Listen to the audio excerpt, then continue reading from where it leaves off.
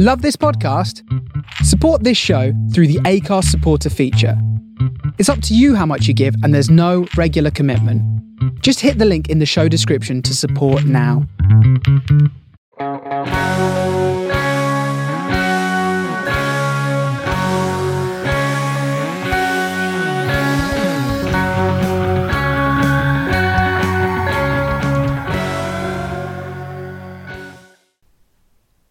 Hello and welcome to another episode of Jedi Order Podcast, guys. We're already on Chapter 10, which is Episode 2 of The Mandalorian Season 2. We're doing another little deep dive. We do talk a little bit about the Christmas special that's coming out as well, which seems like a blimmin' good laugh. So, without further ado, why don't we just go into this episode?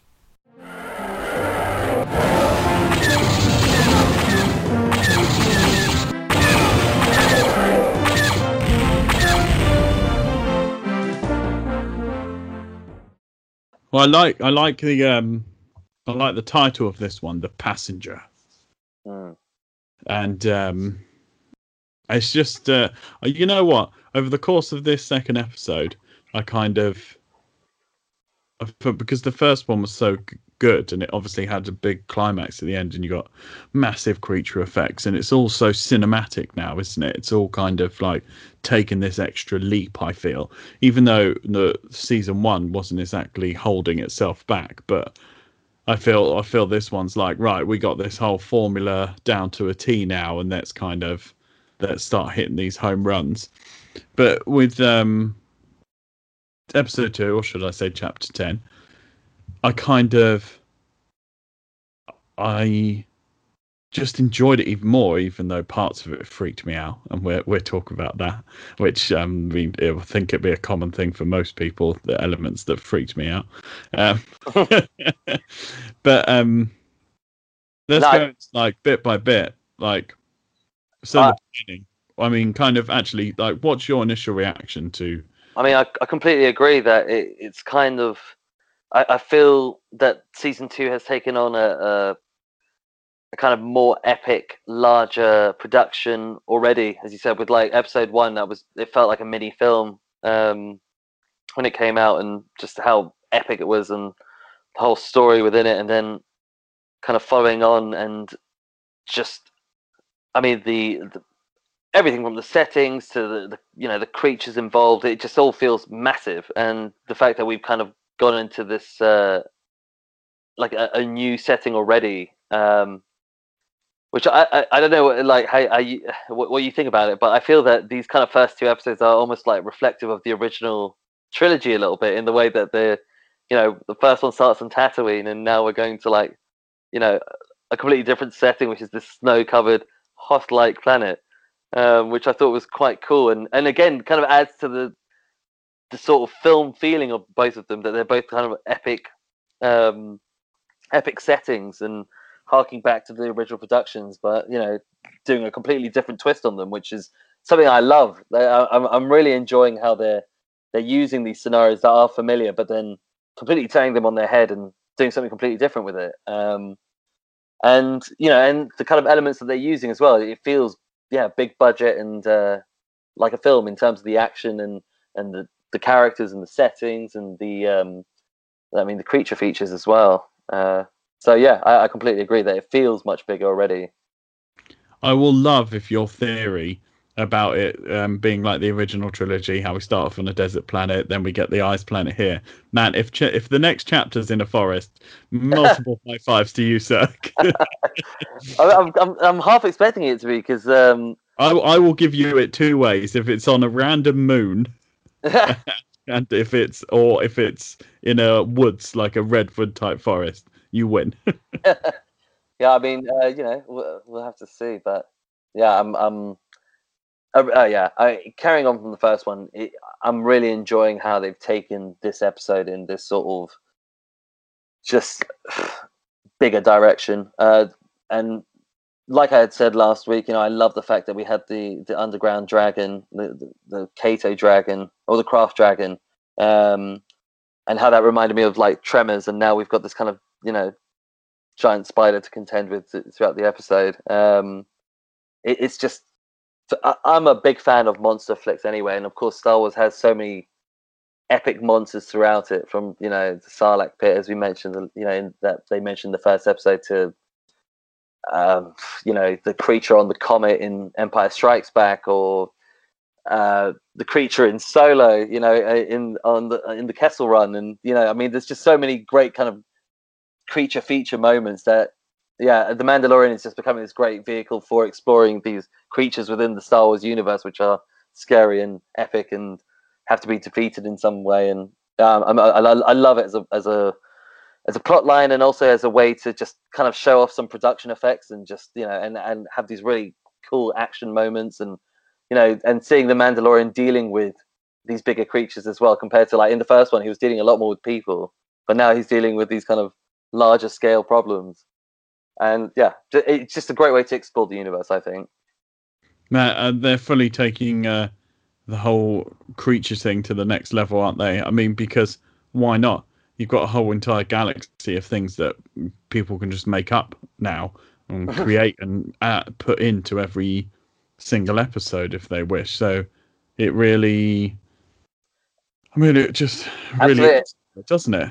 Exactly, and it's not just the creatures that they're fighting, but as we kind of see pretty much from the second scene, well, I mean, you've got the ant playing cards first with the engineer woman. I can't remember her name, but just before that, you have the speeder attack.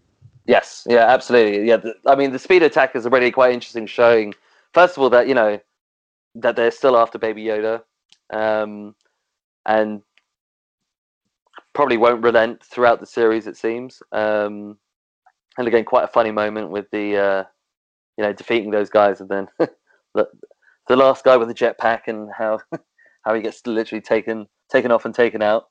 I love that, because that's another way of, like, delving into all the characters, but we get to see it's almost like a rogue Jawa, isn't it? You never get to see Jawas apart from with their crew on one of their gigantic sand crawlers. That's the only time we see them in the exact same get-up every single time, and this time it seems to be seen like a rogue Jawa that's part of, like, a little, I don't know, like a little dysfunctional road that are trying to take a Mandalorian. And then, I mean, at one point you think, oh man, I think he's going to get absolute beating here, and then of course he annihilates them, and just the way he finishes the little Jawa off with the jetpack up into the air. Yeah, I thought that was it's hilarious that out of all the things that the Sith Jawa requested, it was the jetpack off his back, but not the controls. And again, it's. I mean, the Mandalorian really, like, has scattered throughout these, like, great little comic moments that come from these just, it's just these situations, and the fact that he is such a badass, and people really do underestimate him because he's by himself. And as they do with Baby Yoda, everyone kind of underestimates him, even though he's probably one of the most powerful creatures in the galaxy, or will become that. So yeah, it was a funny kind of interesting introduction to, well, just to the continuing fact that Baby Yoda is very much the central character, and they're still on the hunt for him. And then progressing back to the town, and meeting the engineer woman again, and going on this new mission, and again, it kind of it's taken us further into this interesting universe, because as I mentioned, you're not just getting new creatures from the monsters they're fighting, but it's also the creatures they're interacting with, and from the ant that they're playing cards with, to the interesting frog lady with a bag full of eggs, which was recently a Twitter meme as well. So it's quite interesting that now come out with that.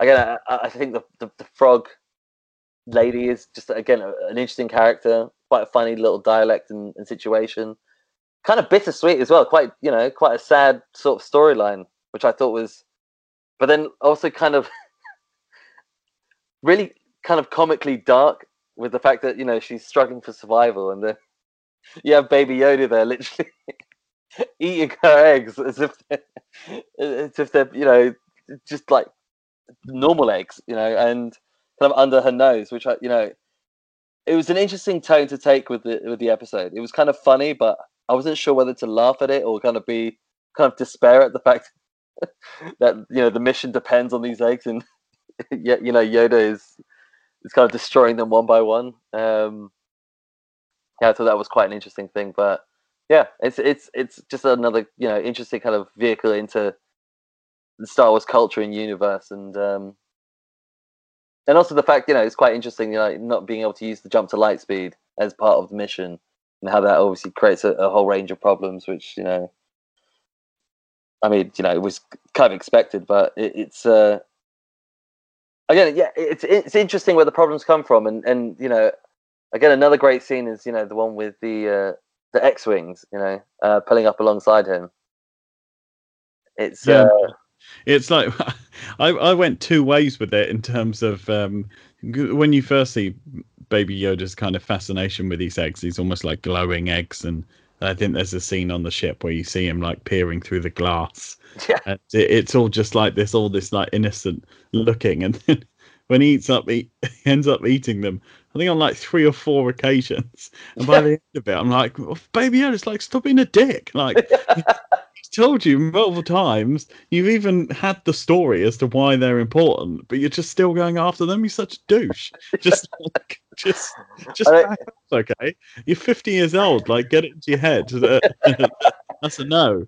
Yeah, it felt kind of somewhat like he had a bit of an evil undercurrent to him, which you don't really expect. Because, and I mean, I have to say, he does continue to be so bloody adorable that you're not really sure how to take it, that you've got this, and he kind of gets away with it because of that, and actually it's funny because recently my brother has a 8-month-old niece, and now I'm like drawing comparisons between Baby Yoda and my niece, because they're both really cute and they have these the same sort of mannerisms. So I can't hate Baby Yoda at all, but the fact that he's just destroying this woman's bloodline or egg line, just to the fact that he's hungry, and as we see later on the planet, it's his hunger kind of gets him into like a bit of a sticky situation. So,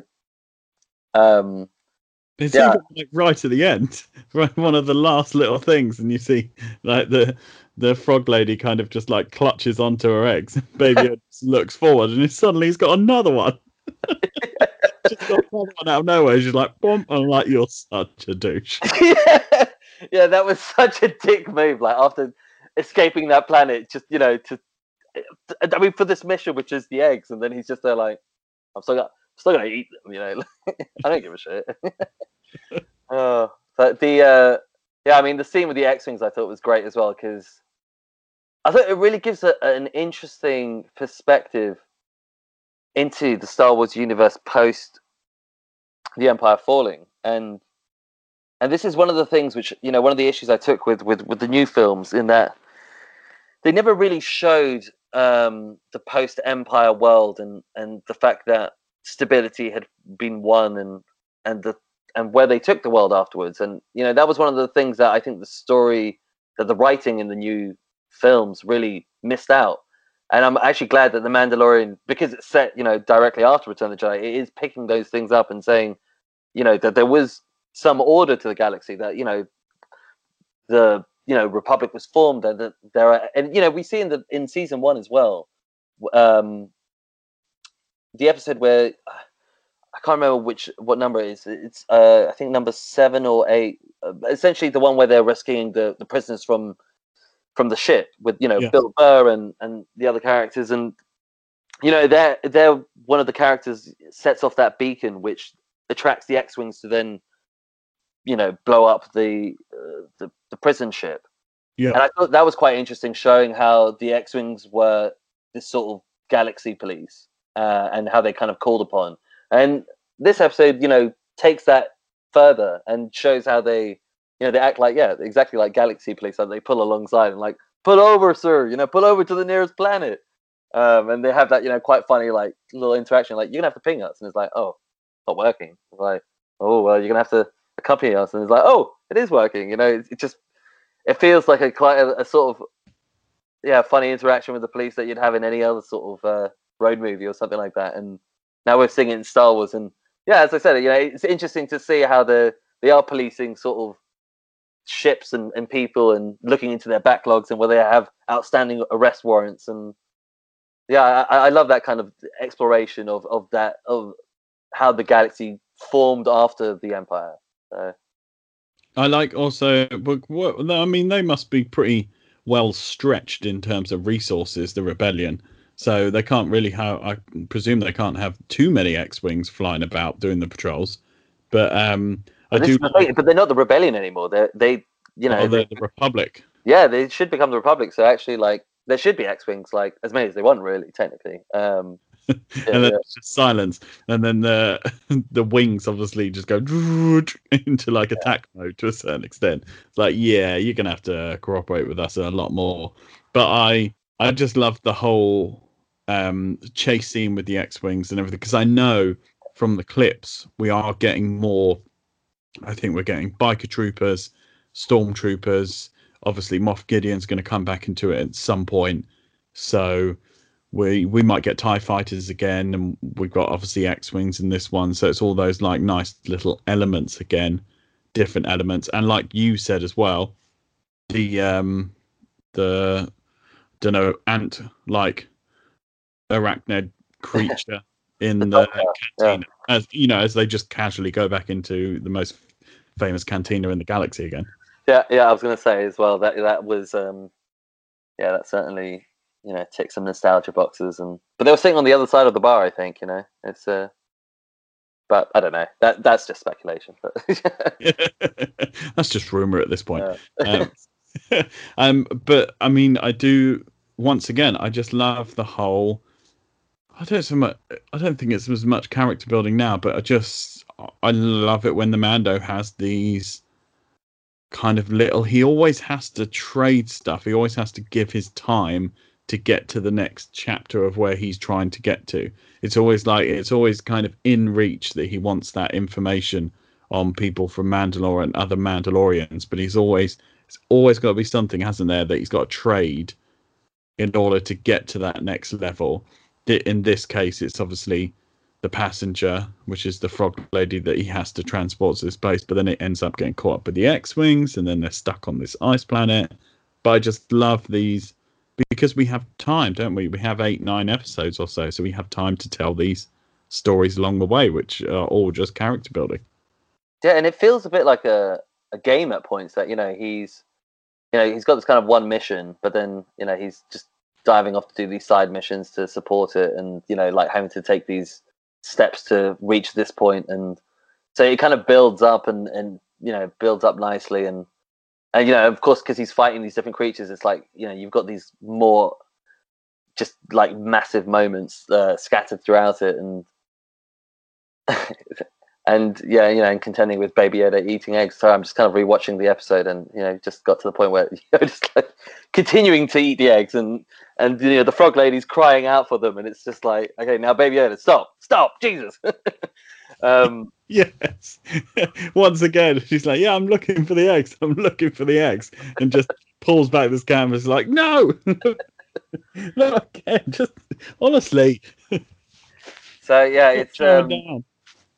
Yeah, it does. It's it's like what I said on the first episode, that like the series lends itself so nicely.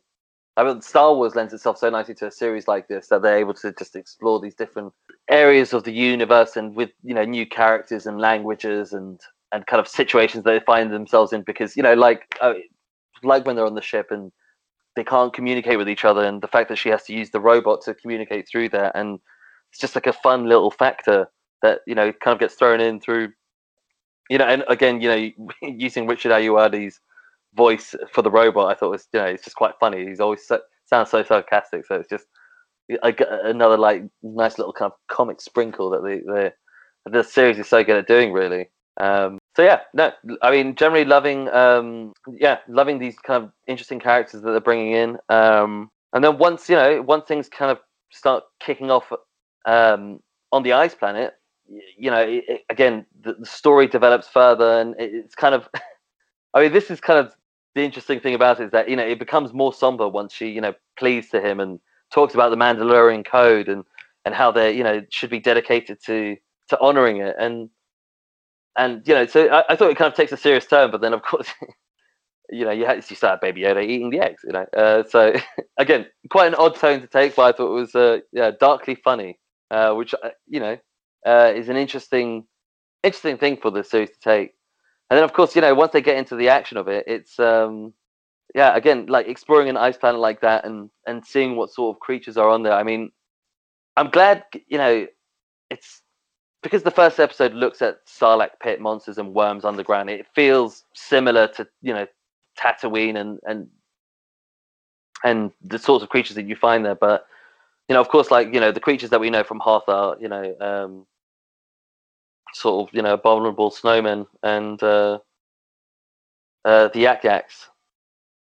So to see a sort of giant spider creature appear and something that they have to fight, I thought was just, again, as a fan of big monsters, it was a great big monster to experience and to have there, and obviously with all the spawn and again Baby Yoda, eating things he shouldn't. It just made for a really exciting episode, and again just exploring known settings in a new light, and having that sort of giant spider monster, just going wild with it. It was great, a great watch, very cinematic. The giant spider is kind of like, I mean, it's obviously the main villain for the episode, but it's kind of a blast from the past, because I believe, like, I've read many places, and I think it comes from, or I mean, it doesn't have to have come from, but there's Ralph McQuarrie like concept art for The Empire Strikes Back, where there's like a spider queen almost on that planet, and that's kind of, I think that's Luke's interaction instead of is it Wampa? Is that the right? Instead of the ice creature that Luke interacts with on the Empire, it was going to be like a spider queen and laying eggs and all that type of stuff. So, I mean, as we know, Favreau, Filoni, they're so good at picking out these tiny little things that exist either in Star Wars folklore or Star Wars live action, and they're so good at kind of homing in on particular things and taking elements and repurposing them and putting them in different places.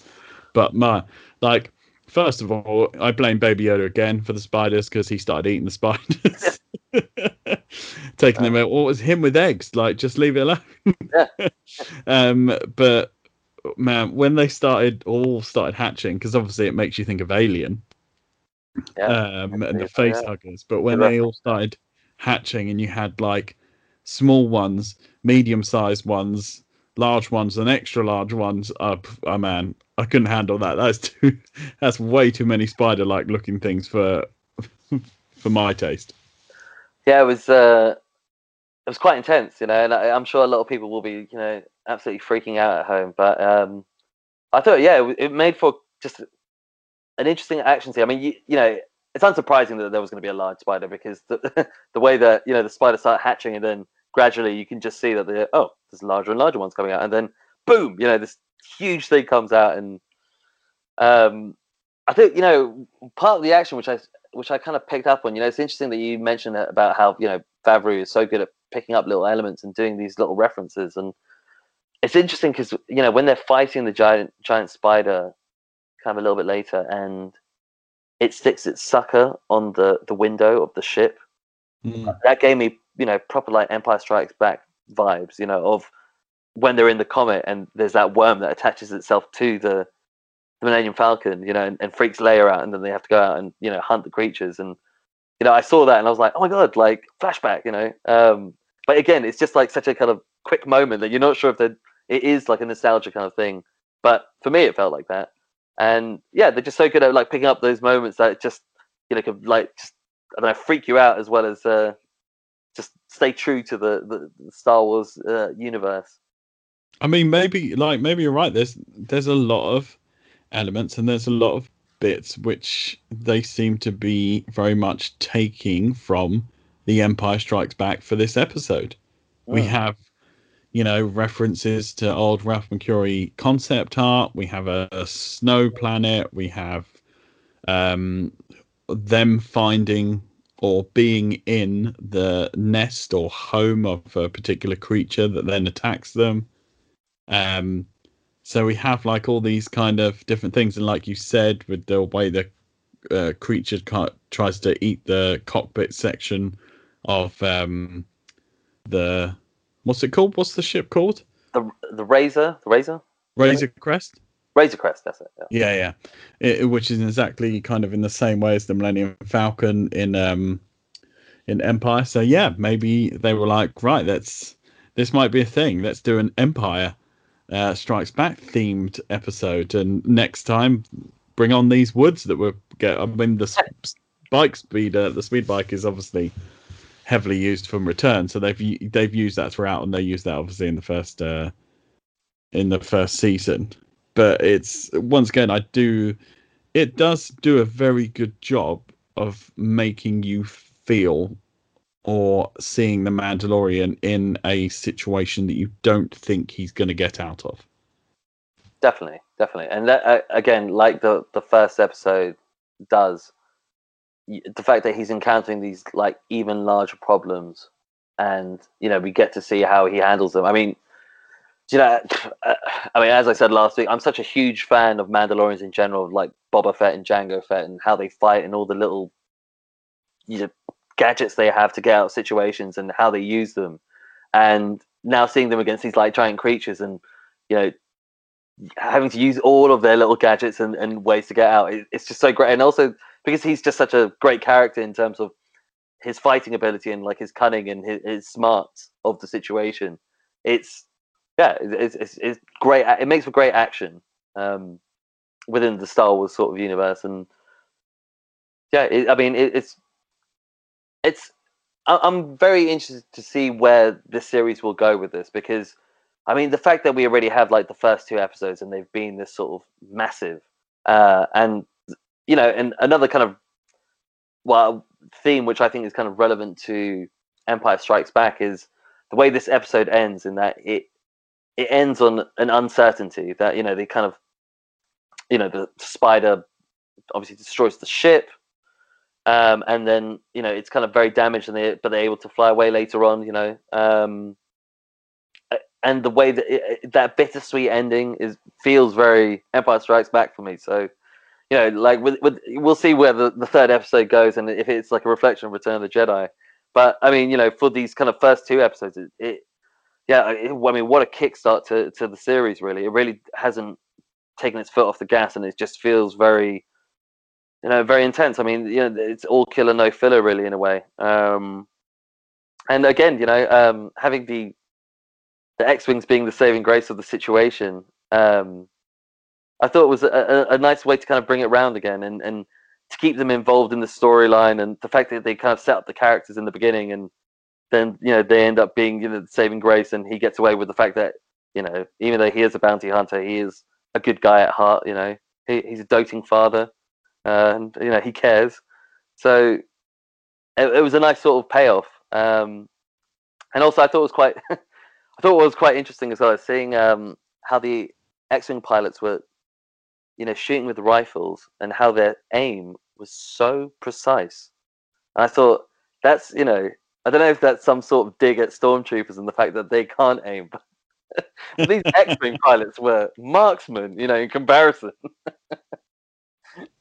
Well, they've just all learnt. They've obviously all taken the Womp Rat shooting course that Luke was a part of. That's, he probably installed that after they won. It's like, okay, like this is how I train, so now everyone else will train like this, because let's not be stormtroopers here.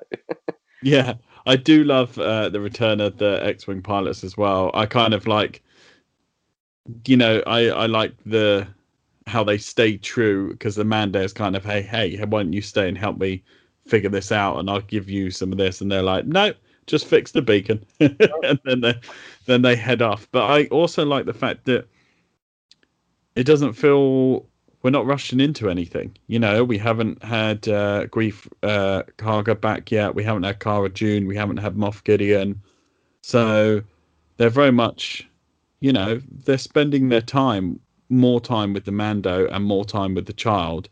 It's not like straight into a kind of ensemble and what's happening, but it's very much kind of, we're just learning about these characters even more. We're getting to spend more time with these characters before we then bring in the ensemble again to go to the next story arc of this series.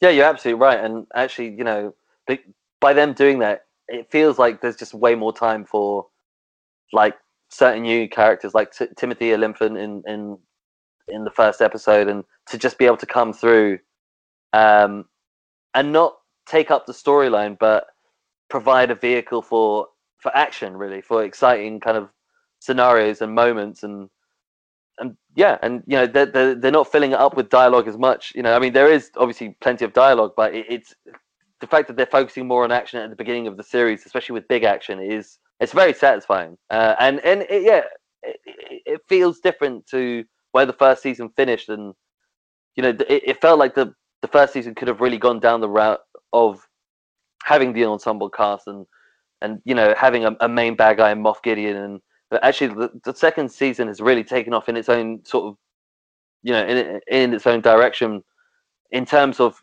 I mean, we had possibly Boba Fett at the end of the of the last episode, and is he going to be good, is he going to be bad? We don't know, but it's an intriguing character to kind of throw back into the mix. And then but generally most of the and I mean, even the kind of classic bad guys such as the Tusken Raiders. I mean, in the first episode, that's turned on its head, as that they're actually not all bad, and that they're just sort of people who have the same sort of issues as the rest of the people on Tatooine. So, or the rest of the creatures, or I don't know, citizens of Tatooine, I should call them. Really, I don't know what's politically correct on Tatooine and how they like to be referred to, but it's yeah, it's again, yeah, it's an interesting way of using the characters and that we know and turning them on their head, and then also not having to reintroduce like loads of characters back into it, but still having plenty of great action and exploration of the universe. Yeah, for sure, absolutely, completely. Also, I do love the fact that there's kind of just a little side note. I love how the Mandalorian's armor looks now 10 times cooler when it's got ice on it. Yeah. How can we make this guy look cooler? Just slightly freeze his armor, and now he somehow looks even more badass than he did before. Yeah, it's it's badass in every situation. Whatever the elements throw at him, he'll look great. All round, I mean, like chapter 10, we are now just so excited. We got so much more to go. I love the fact they're rolling them out week by week as well. But as I understand it, I think there's 8 episodes, which is going to take us all the way up to just before Christmas. And it's a lovely, well-needed Star Wars distraction. But I mean, also on the note of Christmas, have you watched the Lego trailer for the holiday special? No, I saw you tweeted about it. I was going to, but I haven't yet. That's on my. I'll do that in just after this podcast. Really, I just feel it's another little bit of Star Wars magic that is very well received. It just very much, it's also tongue in cheek, as you can imagine, like a Lego version of Star Wars is. But I just feel it just seems very well done, and it just seems like a good laugh. And it's just like it's just going to be. It's great to be getting so much Star Wars content. I mean, look, we're getting weekly Star Wars content now for the next few weeks, and we're getting the holiday special on top of that. It's just fun times. yeah. I mean, it's it's. I mean, when you asked me to do the podcast and do it week by week with Mandalorian, I was kind of thinking like, God, what if it wasn't great? And I was having to go on week after week and just talk about something which like I'm not enjoying, but like the way it's kicked off is just, I'm so excited for every episode coming now. I don't know what direction it's going to go, and I don't know what they're going to reintroduce into it, but these first 2 episodes are so awesome. And they're not like the first season at all, which just as a fan of kind of series in general, I mean, yeah, it's just intriguing. You don't know what's going to happen and what the next scenario is going to be, and having great characters such as the Mandalorian and Baby Yoda just as a kind of basis is, yeah, it's just a really interesting, fun show. So I'm massively looking forward to seeing where it goes, and yeah, and also how, and see whether episode 3 is on a forest moon. So we shall see. We shall see. But one thing actually funny, and just thinking about this now, obviously the X-wing pilots, like you were saying, they're policing the area, but at the end of season 1, we obviously get Moff Gideon, who still has like a host of stormtroopers like under his control. So it's really going to be interesting, I think, when that starts to factor in a bit more, that there obviously are just parts of the Empire that are still doing exactly what they were doing before the Death Star met its end. Yeah, that's a really good point, actually. That it will be interesting to see where this season goes in terms of taking that theme of the kind of old war of of the Empire against the rebellion. But now the Empire's the rebels essentially, really, to the system. So yeah, you're absolutely right. It will be interesting to see like how that plays out and whether that. I feel like it will become part of the second season because it's already so massive in terms of the production and the storylines that it feels like for them to get even bigger, it would have to be almost something like that where you have a big battle between the New Republic and the Rebel Sith. So yeah, absolutely. That's oh god, I really want to know now. I'm really excited. Just keep cool, Waz. Just keep cool.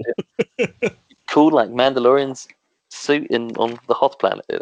Exactly. And another little thing is obviously we got a slightly shorter episode today. I think maybe 10-15 minutes shorter than episode 1, but I'm hoping they all stay in the 40-50 minute realm. Yeah, absolutely. I mean, they just feel like mini films really at this point, so they don't really drag at all. And yeah, and I mean this one, it feels like it's shorter probably because it's part of the mission is like a 2-part, or we don't even know how many parts it's going to be. With the Mandalorian, the kind of, I'm assuming it's going to resolve in the next one, but who knows? So yeah, it just continues to feel like a like mini film, short film. So yeah, really really excited to see what comes next. Really. Yeah, we'll have to wait and see for that one. So guys, join us next week when we are into chapter 11.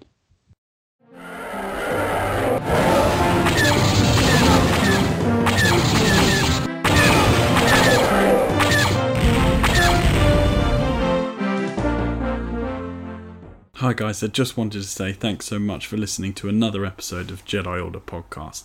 Please don't forget to like, comment and subscribe, and may the Force be with you.